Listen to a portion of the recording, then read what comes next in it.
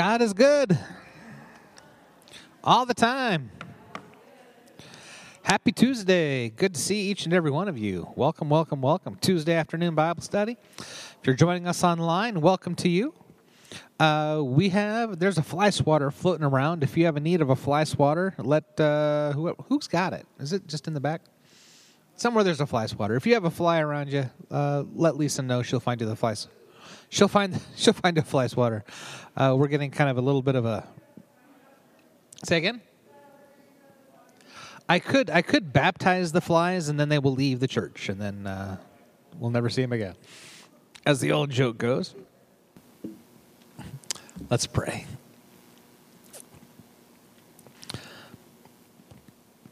God above, the calendars just keep turning. Hard to believe it's October already. We give thanks for the harvest, for this fall rain, for the changing of the seasons, for knowing that things change all the time. If we're kind of walking through a dark patch, we know that brighter days are coming. If we are going through our bright days, Lord, we just ask that you be with us during the valleys. May the words that we read today, may we see the love and the grace and the forgiveness behind them. That as we see the undergirding of the family unit, we know that love is behind it all. It's in your Son's name we pray. Amen. So we're kind of in the middle section here of 1 Corinthians. We're on chapter 7, for those of you at home. It's kind of a long chapter. The people of Corinth wrote to Paul and had all these questions. What about this? What about that? What about in this situation? How about in that situation? Is it okay to marry if we're like this? Is it okay to be divorced if we're like that? And they just want it really spelled out in almost a contract lawyerese kind of way. What is permissible and what is not? And for most of it, Paul does a good job of a wet finger in the air. This is what I see God saying today. In some of these cases, he's saying, this is not a command from the Lord. This is just my interpretation of it. And he is writing, just to remind you, he is writing to a specific church, a specific audience, with specific questions that they had. Some of it may pertain to us 2,000 years later. But hopefully we can see the care and the concern behind the questions, and we'll dive a little bit into why they might be asking such poignant questions to begin with. So this is all about marriage in this one. If you remember in the last chapter, he said, don't file lawsuits. No lawsuits. Well, we live in an age where that kind of stuff could happen. And kind of take that same attitude in this chapter of when Paul says, don't marry. I did 3 weddings this weekend. Maybe I should use this as my scripture verse for all the weddings. Paul says you shouldn't be here right now, but all right. Let's have some fun with this. This is chapter 7. Let's do verses. We're gonna take a little bit of a big bite here. Long chapter 1 through 9. So 2 paragraphs, 1 through 9. Concerning married life. Now for the matters you wrote about, it is good for a man not to have sexual relations with a woman. But since sexual immorality is occurring, each man should have sexual relations with his own wife, and each woman with her own husband. The husband should fulfill his marital duty to his wife, and likewise the wife to her husband. The wife does not have authority over her own body, but yields it to her husband. And in the same way, the husband does not have authority over his own body, but yields it to his wife. Do not deprive each other, except perhaps by mutual consent, and for a time, so that you may devote yourselves to prayer. Then come together again, so that Satan will not tempt you because of your lack of self-control. I say this as a concession, not as a command. I wish that all of you were as I am, But each of you has your own gift from God. One has this gift, and another has that. Now to the unmarried and the widows, I say, it is good for them to stay unmarried, as I do. But if they cannot control themselves, then they should marry. For it is better to marry than to burn with passion. So I guess Paul is saying that those of us who are married no longer burn with passion. All right. This says, it's good for a man not to have sexual relations with a woman. I think a couple other versions, King James might be in there, says they use the word touch. It's better for, it is good for a man not to touch a woman. It means sexual relation, depending on which Bible you're going after, but it just means intimacy. This is probably a statement made by the Corinthian Christians, which they asked Paul to agree with, and Paul agrees with the statement, but with reservations. The word nevertheless, but since, in verse 2 there. So this is Corinth. We talked about Corinth a lot. We're going to talk about Corinth a lot more in the weeks ahead as they talk about love. This is Sin City, and the Corinthian church, for all their lust, for all their passions, they want to go. They want to swing the pendulum, the other way. You know what? If intimacy is wrong and evil, then we're just not going to do it at all. None of it. Even if you're married, even if we're just not going to touch each other at all. And Paul's like, "Are you nuts? That's not what the Lord is. That's not a family unit." But some in the Corinthian church are saying, you know what? Let's just ban it altogether. And then that's one reason why he's writing here. If sexual immorality is such a danger, then wouldn't you be more pure by abstaining from sex altogether, even within the bonds of marriage? And Paul's saying, no, that's not. You're reading this wrong. But because of sexual immorality, let you find your spouse, and let each person, let each wife have her own husband, and let each husband have his own wife. It's appropriate for husband and wife to have intimate relations, not just for kids' sake, but also for just bonding, and that's one of the joys of matrimony. He is not commanding them to get married, an issue he deals with later on in the chapter, but a command to live as a married person, especially in an intimate sense. Husbands and wives, just continue your sexual relations. The affection due. Let me see how it phrases in this one. Fulfill your marital duty. I have never gone to my wife and said, you need to fulfill your marital duty. My wife has never come to me and said, you need to fulfill your marital duty. Hopefully there's one person is going to have more libido than the other, but hopefully somewhere in there's a little bit of give and take. Long time ago, my wife and I, when we were honeymooners, we would have little bets or little games or little card games, and we said, if I win, I get to do this for you.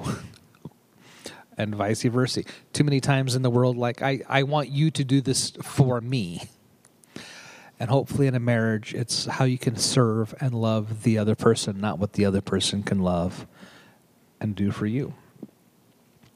I bet some people in here freaked out when it says the wife does not have authority over her own body. Did that kind of bristle you at first? And then you caught the follow-up line? The husband's body does not belong just to the husband. We're equal in this. We're equal. It's an awesome obligation. Out of the billions of people on earth, God has chosen one and one alone to meet our needs in that way. Corinthians weren't quite doing it that way. Don't deprive one another.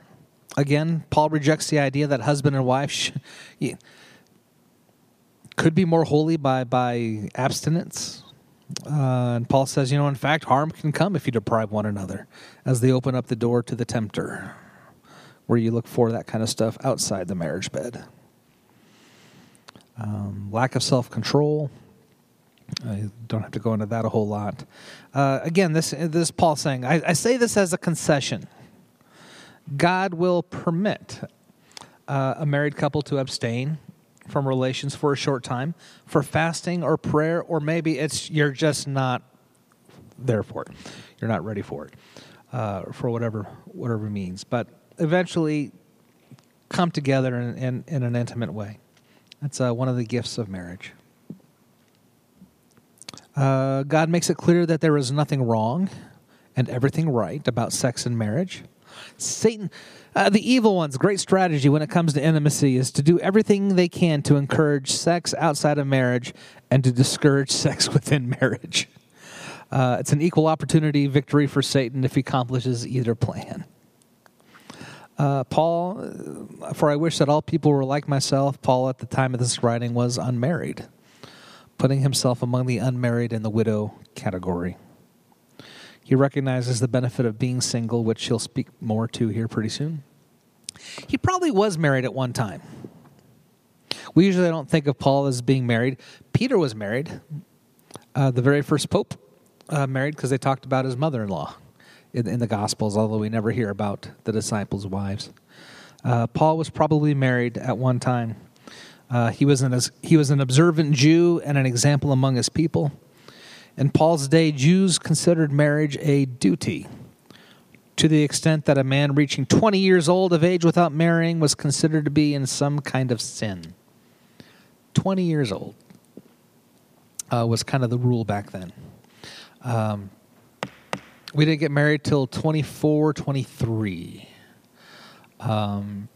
My parents got... Who got married before 20? I'm just curious. Anyone get married? Yeah, there you go. See, you're in good company here with these folk. The first time. Couples are waiting longer and longer and longer nowadays. I'm guessing some of you have some grandkids that you're like, come on, get on with it. Get on with life. To each their own. But back in the day, 20, you needed to get married. And included the guys. We always think of the girls in this case, but also included the guys. When you were growing up, what was the name of a girl who didn't get married until later on? A what? Spinster. Where'd that come from? Is it because they're home doing yarn? That's how I think of it. Is that what it was? Yeah, you're out. You're making blankets, not babies. Spinster. There's an old Jewish writing called the Gemara, like centuries old. It kind of had the rules of for those in that faith. There's one paragraph that says this: "It is forbidden a man to be without a wife, because it is written, it is not good for man to be alone. And whoever gives not himself to generations, children, and multiplying is all one with a murderer. He as though he has diminished from the image. He has diminished from the image of God." Get married was the push of the day. Paul was probably part of the Sanhedrin, a ruling class, and to be in there, you had to be married. We have no idea what happened to his wife. The scriptures are extremely silent on this, but we have a sense that he is widowed. He recognizes that some gifts are for marriage, some are gifted for people who are unmarried. He is going really against the Jewish culture as well, saying it's okay to be single. And all the Jewish people of the day went, "Oh, it's okay to be married. Whatever you are, be that and be a good one."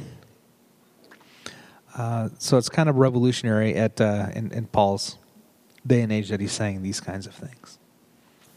In verse 6, he indicates that this is more of his thoughts, not of the Lord. Now, later on in this chapter, he says, this is the commandment of the Lord.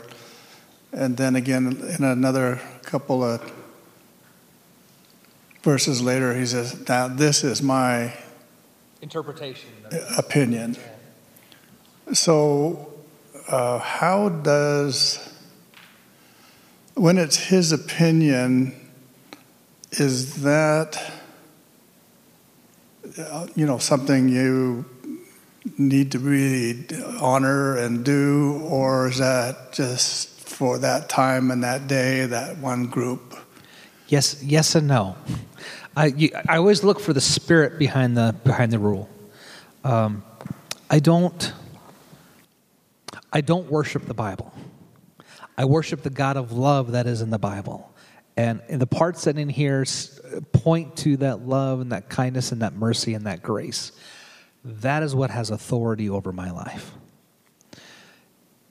If it doesn't have that kind of... When we did this on Sunday, David said, "Death, pray for death for your enemies." It's scriptural, but it's not biblical. It's not. It doesn't point to the love of God. So in my decision making on how I look at these words, and I think Paul was doing the same thing here. Is like we have the sayings of Jesus, and they weren't quite written down. Well, maybe he had them written down, but we didn't have the Gospels of Mark, Luke, John, Matthew, John. We didn't have the Gospels yet. Paul's writings are the very first writings that we have in the Bible. So he had the sayings of Jesus, and so he said, "This came from the Lord," and I think it had to do with divorce. And then these are my opinions based on that, on what I know of Jesus. Here's my guidelines for this community of faith. And so it's in here, so you notice it and you see how does this apply to my life. But when he says, don't get married, stay as I am.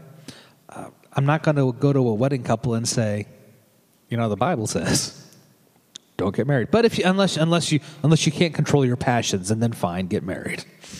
For those later on in life who want to get married maybe after a divorce or after a passing of a spouse, every October, Stephanie and I, we go through our will and stuff in there, and we started this about 20 years ago because we went on an international trip and we left the kiddos home, so we had instructions for the family. So every October we revisit this, and in the back of the thing, here's a copy of my will, here's a copy of instructions, here's a copy of da-da-da.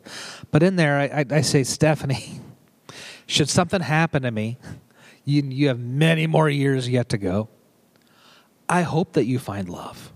I hope that you find someone to spend these years with. Don't pine away like you got another 40 years. If you find someone, great.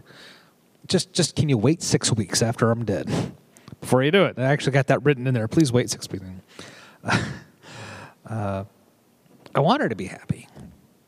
Now, scripturally, does it fly? Well, we'll talk more about widows here pretty soon. But I want her to find love. I want her to be happy. All right. Let's do verses 10 through 16, 3 paragraphs in a row. Bam, bam, bam. To the married I give this command, not I, but the Lord. A wife must not separate from her husband, but if she does, she must remain unmarried or else be reconciled to her husband, and a husband must not divorce his wife. To the rest I say this, I, not the Lord, if any brother has a wife who is not a believer and she is willing to live with him, he must not divorce her.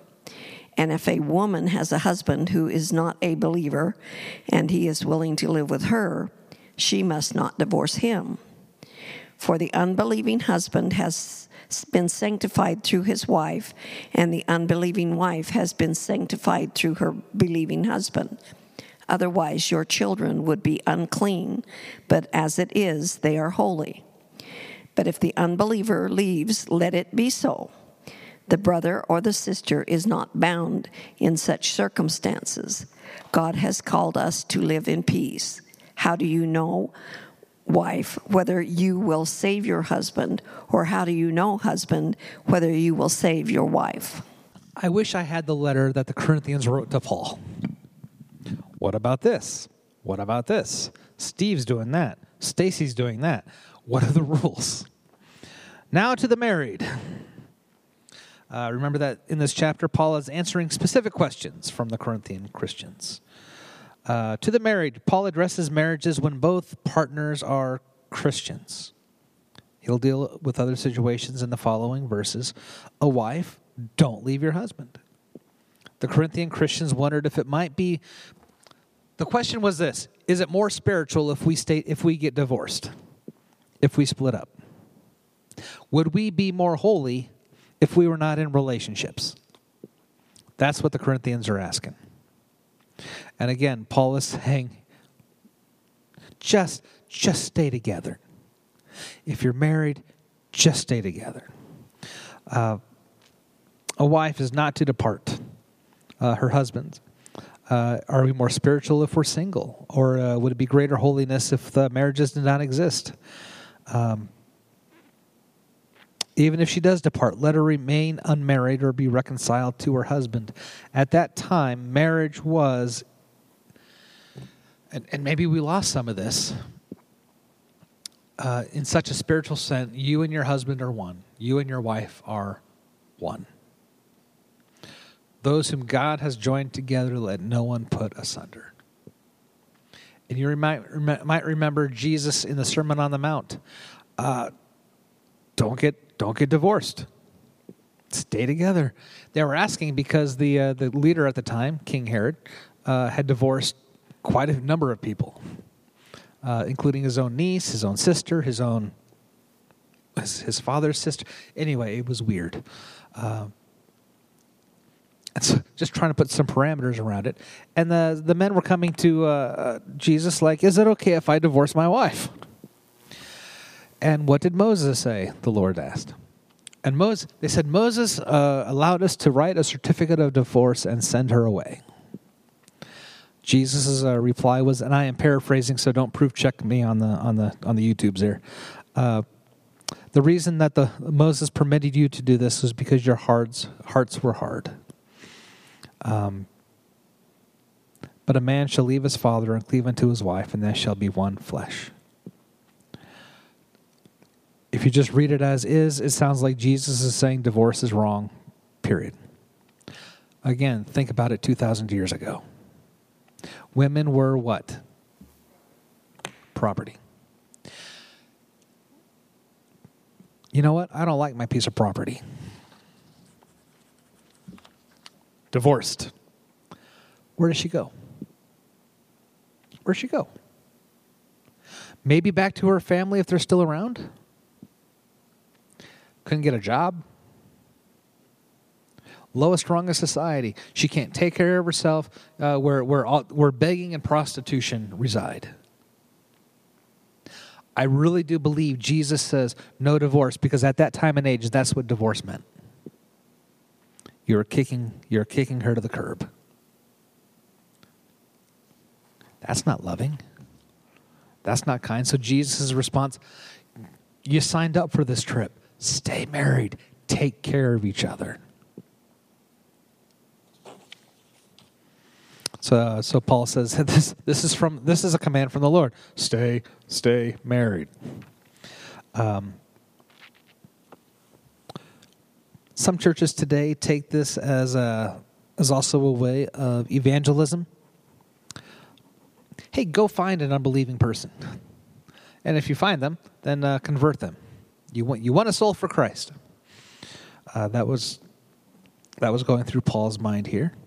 If your children have Christian parents, then they are holy. They are not unclean. He's using his Jewish language here. We don't have that thought today. But if an unbeliever leaves, just let him go. We're not bound in some circumstances. God has called us to live in peace. Don't get married for evangelism's sake. Find someone that you love and can live together and go. And if you're a believer and they're not a believer, maybe some of you will rub off on him, on her. Great. And if it doesn't,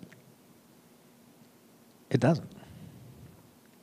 I tell my wedding couples there's like 4 things you really have to agree on. Something like that. When I got wedding couples in here, what do they have to really have to agree on before they get married? Children. How many children to have? If this person wants 0 kids and this wants 7, problem. We'll figure it out later. You better have those conversations now, or there's just going to be regret and animosity later. Now, if you're talking like 1 or 4, you have differing ideas, that's fine. But the whole I don't want any kids, I want departure's family. That's 2 different ways. You have to decide how you on kids. What else do you have to decide on? Money. You got to be on the same page with money. How it goes, what to spend on. I tell couples it's better to have 1 account. Figure it out. Oh, we have to have 2 accounts. Her money, my money. It's possible, but it's tough. I'll pick on my sister here. My sister got married, and he's like, we're going to separate our finances. And when the electric bill comes in, we're going to divide it in half, and I'll write a check, and you'll write a check. Tells you how old this is. Write a check. And they put 2 checks in the thing, and away they went.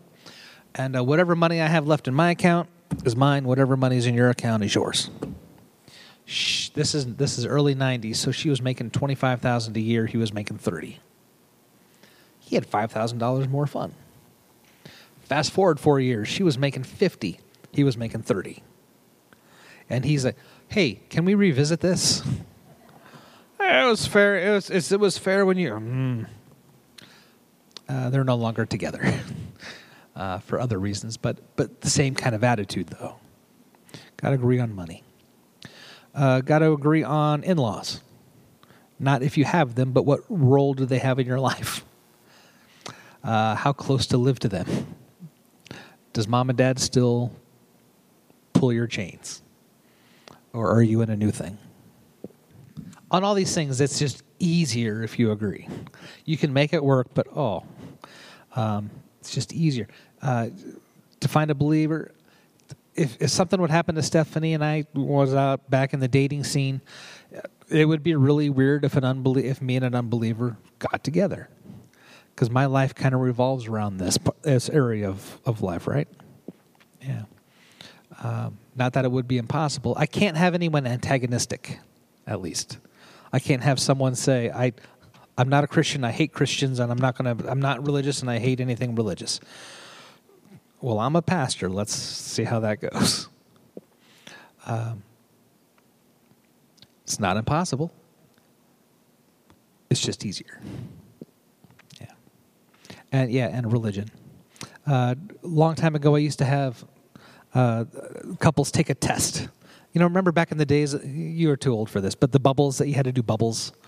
And they send it through the machine.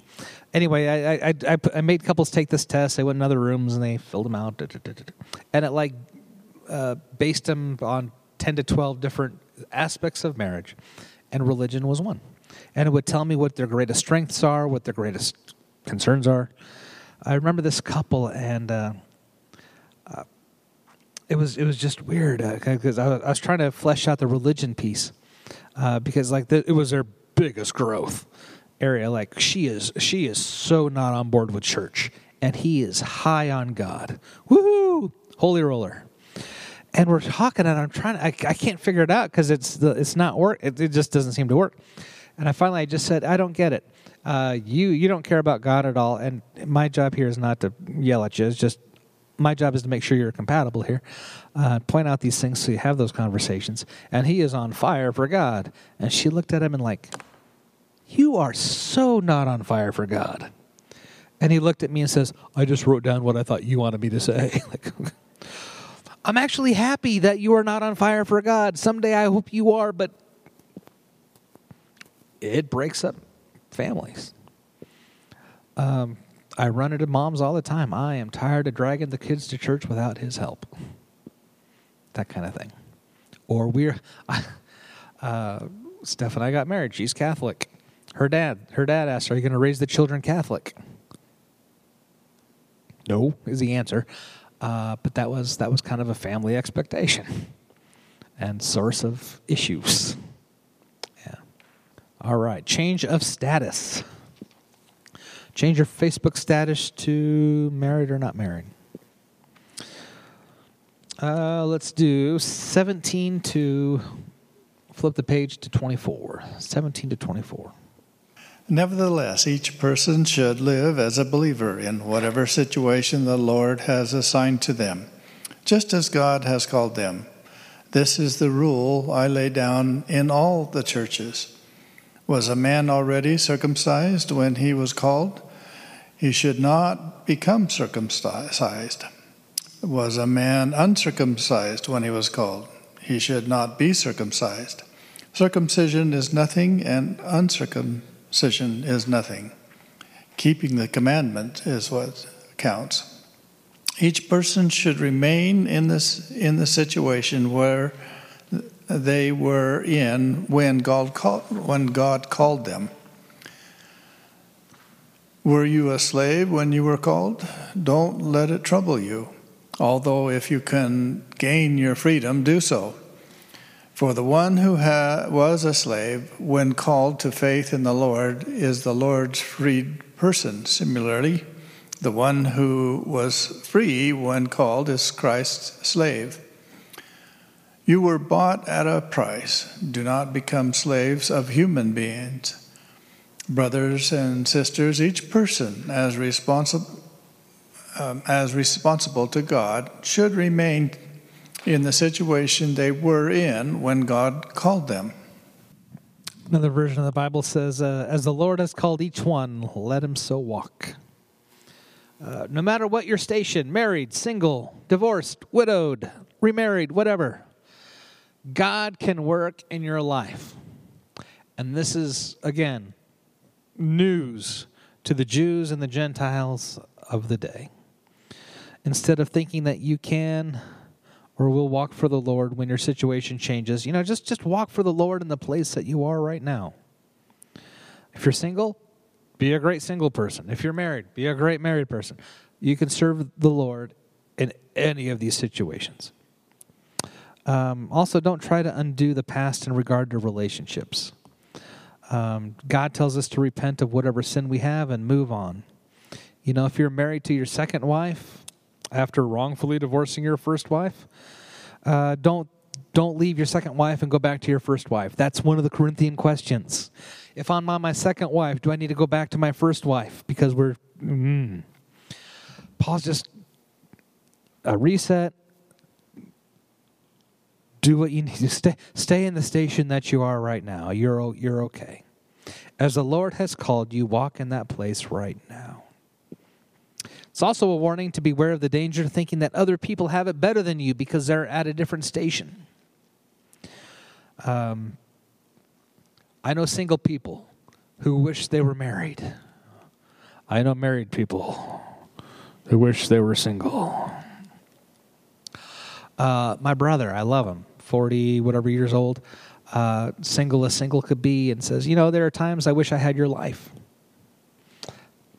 And there are times I look at him and there are times that it would just be easier. If I didn't have to worry about college coming up, if I didn't have to worry about piano practice and I wouldn't trade it for the world. But I look at his life as easier, and he looks at my life as the grass is not always greener. Right? Enjoy where you are. Even if it's divorced or widowed, there are some perks. Not that you want to change it or you'd like to go back, but wherever you are. Were you circumcised? Paul is saying that if you were circumcised when you became a Christian, fine. If you are not circumcised, fine. What matters is serving the Lord with what you are right now. How could you become uncircumcised? How could you reverse that? There are some surgical things that you can do that they did back in the day to try to fix that. There's a section of the Bible called the Apocrypha between the Old and New Testaments. There's about 12 to 16 books in there. Maccabees is one that talks about in between times of the Testaments. And then the Greeks were coming. The Greeks were coming to eradicate the Jewish population. And some Jewish men were out there like, all right, I got to fix this, because you could tell. There literally is a tell if you are Jewish or not. It's not just all up here. It's not what you wear, but there is a mark on your body that shows. And so they drew up the foreskin with a surgical instrument from Maccabees chapter 1. Not for me. Biggest statue in Italy, David, right? You've seen David with he looks like back in the day they put a fig leaf on David. Was it Michelangelo who did David? Michelangelo. He did David. Michelangelo did not have a fig leaf on David. They put a fig leaf on a couple hundred years after that. So David is there in all his glory. Michelangelo, when he did it,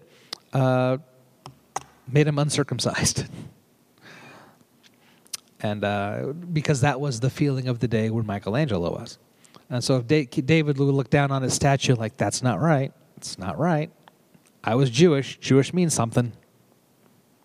Here you are. Were you called while a slave? Don't be concerned about it. A slave can please God as a slave. Were you free? You could please God as a free person. Matter of fact, if you are under God, then a free person, you are a slave to God. But I like how he told the slaves, if you can get free, get free. It's so much better. Yeah. Don't become slaves to people. Wherever you are, it's fine. The Greeks, the Gentiles, the Jews, they love their lines of who's in, who's out. This is what you have to be. And Paul is really a liberal thinker in this, saying, you're fine. You can follow Christ as a Gentile, as a Jew, free, slave, circumcised, uncircumcised, male, female, married, single, divorced. Like, it's fine. Where are we? Let's do two paragraphs. Concerning the unmarried? 25 to 31. Two paragraphs there. Okay. Now about virgins. I have no command from the Lord, but I give a judgment as one who by the Lord's mercy is trustworthy. Because of the present crisis, I think that it is good for a man to remain as he is. Are you pledged to a woman? Do not seek to be released. Are you free from such a commitment? Do not look for a wife. But if you do marry, you have not sinned, and if a virgin marries, she has not sinned. But those who marry will face many troubles in this life, and I want to spare you this.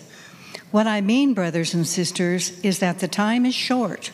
From now on, those who have wives should live as if they do not, those who mourn as if they did not, those who are happy as if they were not, those who buy something as if it were not theirs to keep, those who use the things of the world as if not engrossed in them, for this world in its present form is passing away. And that all makes sense, right? No, all right. Thank you, Bev. Okay. To the virgins, unmarried folk is who he's referring to here. Both male and female, by the way. I have no command from the Lord, but I know a thing or two about this. And so this is, again, his wet finger in the air on what to do. Because of the present crisis, we don't know what's going on in the Corinthian church. We know that this is a time when Christians are under some persecutions. This is Peter and Paul will soon be executed in Rome in the next decade or so. The world does not look kindly upon the Christian faith. So time is short. And again, Paul really thinks that Christ is coming back next week, next month, next year, sometime he's coming back. So just hold your horses and wait till he comes back. Put a pause on life, serve God, and wait. Well, 2,000 years later, we kind of have a differing idea on this, and we're not under persecution. But think about it from their eyes. Is there an advantage to remaining single in times of persecution or in times of war? Probably. It's really hard to fight and protect yourself if you're also worried about spouse and kids. And also in this day and age, spouse and kids were fair game for torture and for horrible things. You don't want to talk? Let's see what we could do to your kids. Single. There's a reason why they ask spies to be single. It's just easier. Now, is there an advantage to remaining married? Well, yes, at a time of great distress, your family needs you more than ever. Don't abandon your wife and your kids now. Again, whatever you are, stay there, in Paul's mind, during these uncertain times. I don't think that is a call for us today, because we don't live in those kinds of times. And it's a different day and age, roles of women and men. Are you bound to a wife? Don't try to get divorced. Are you divorced from a wife? Don't try to find one. Just echoes the same principle over and over and over again. He doesn't say that being married or single is more spiritual than the other state. And this was something that the Corinthian Christians really, really were fighting. Time is short. Again, Jesus is coming back. So just chill and wait. The word that they use for here is for short is stutelo. Stutelo. It's a type of sail that they use on ships when they get to the harbor. It's a little tiny sail. When they're out on the open water, they get the big sails, and the wind just pushes. But when they get to harbor, they don't want these, because you can't really guide a ship narrowly and with the. So you get out the little tiny short sails because time is short. You're in the harbor. For the form of this world is passing away. A time is short at it. Weeping and rejoicing and having possessions don't get in the way of the hard work of following after Christ.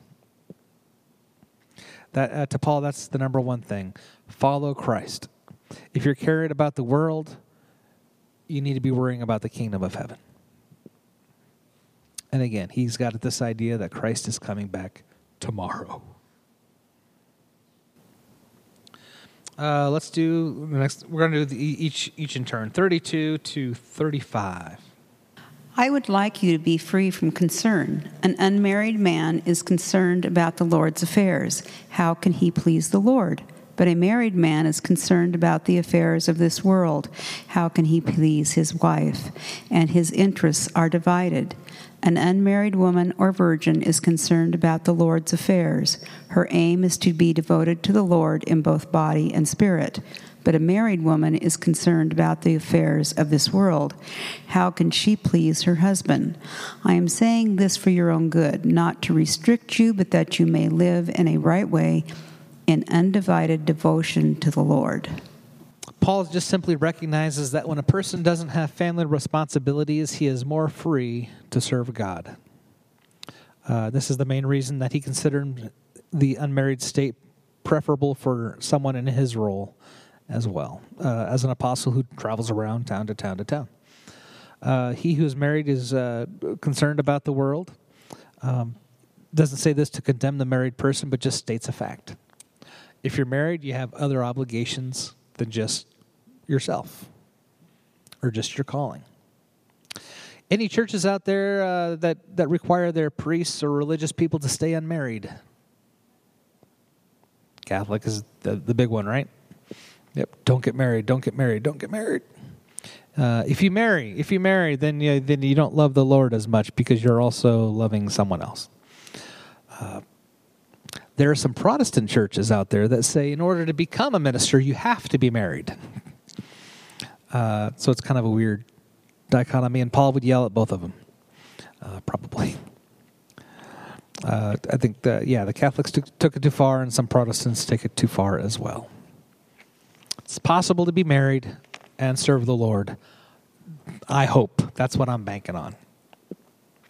Are there times that family get in the way of church?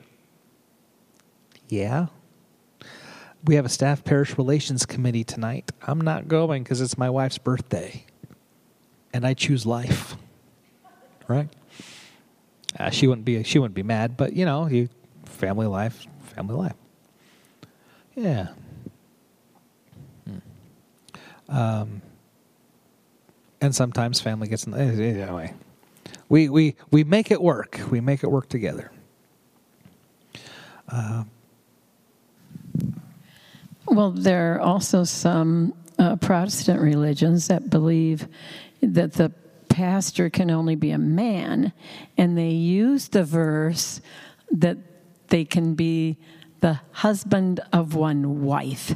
And so you can only be a man because the man has a wife. That's how they get around that. So you can't be a woman. There's a ministerial association here in Meridian that has a lunch on Thursday. We're sending Pastor Jen. Yay. So, and she will represent us very well. But yes, she will be one of a handful of women in this male-dominated group. Very first church I had that I started, the third church I had, first one I started. We started Sunday school for kids 3 months before we started worship. And we had Sunday school for adults. And I had a teacher who taught at an elementary school, lovely woman who wanted to teach Sunday school for adults. Very first class. This is a new church, so a lot of people there not knowing what Methodism means or anything like that. Stormed out. Very first Sunday school. Kind of set a weird taste. It said, a woman cannot teach a man. And, yeah. I said, this is not going to, you are not going to be, we love you in a loving, kind Christian way, but you are not going to be happy here. We're kind of a equal opportunity kind of church. All right, let's do verses 36 to 38, that paragraph.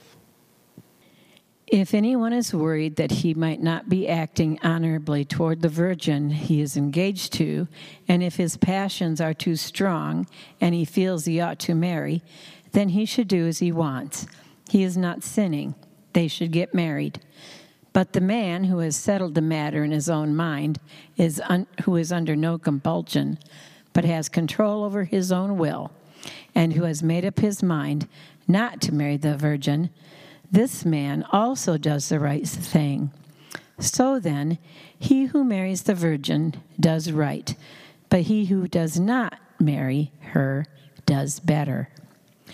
A woman who is bound to her husband as long as he lives, but if her husband dies, she is free to marry anyone she wishes, but he must belong to the Lord. In my judgment, she is happier if she stays as she is, and I think that I too have the Spirit of God.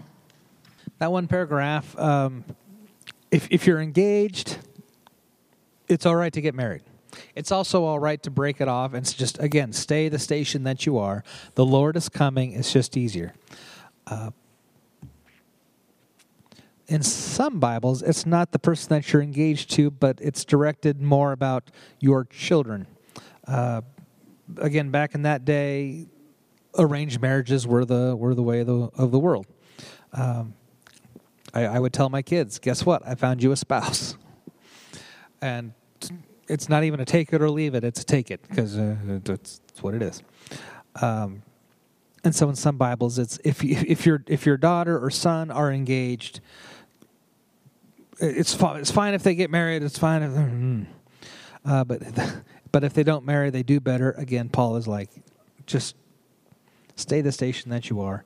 If a woman is bound to her husband as long as they live, but if he dies, she's free to remarry.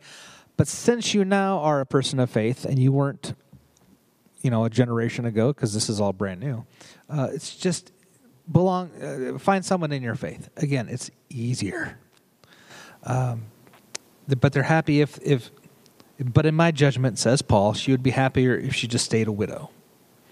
And Paul's saying, again, wet finger in the air. I have the Spirit of God. This is how I see it. Lots of rules, or lots of advice. Maybe I should say it like that. Lots of advice from Paul. Do they stand up still today? Or has the world moved on? Or do we follow these things? Or the Corinthian Christians asked a lot of questions, and Paul did his best to address them. But hopefully we can see it's the spirit of love and the spirit of care, the spirit of just taking care of business behind it. That's what has authority. Spirit of love and care and concern for each other. So if my mom, who is widowed, if she came to me and says, I found someone, I'm happy for you. In the faith, outside the faith, it's just easier if y'all are on the same page. To my nieces and nephews who are getting engaged, God bless you. I hope that you find the right person. I'm not going to be like Paul and say, it's best if you don't get married. It's easier. It is easier, but is it worth it? I hope so. Hope it's worth it. So this was a long chapter. I don't know. For those of you who have your Bibles, take a look at chapter 7. Long chapter. Take a look at chapter 8.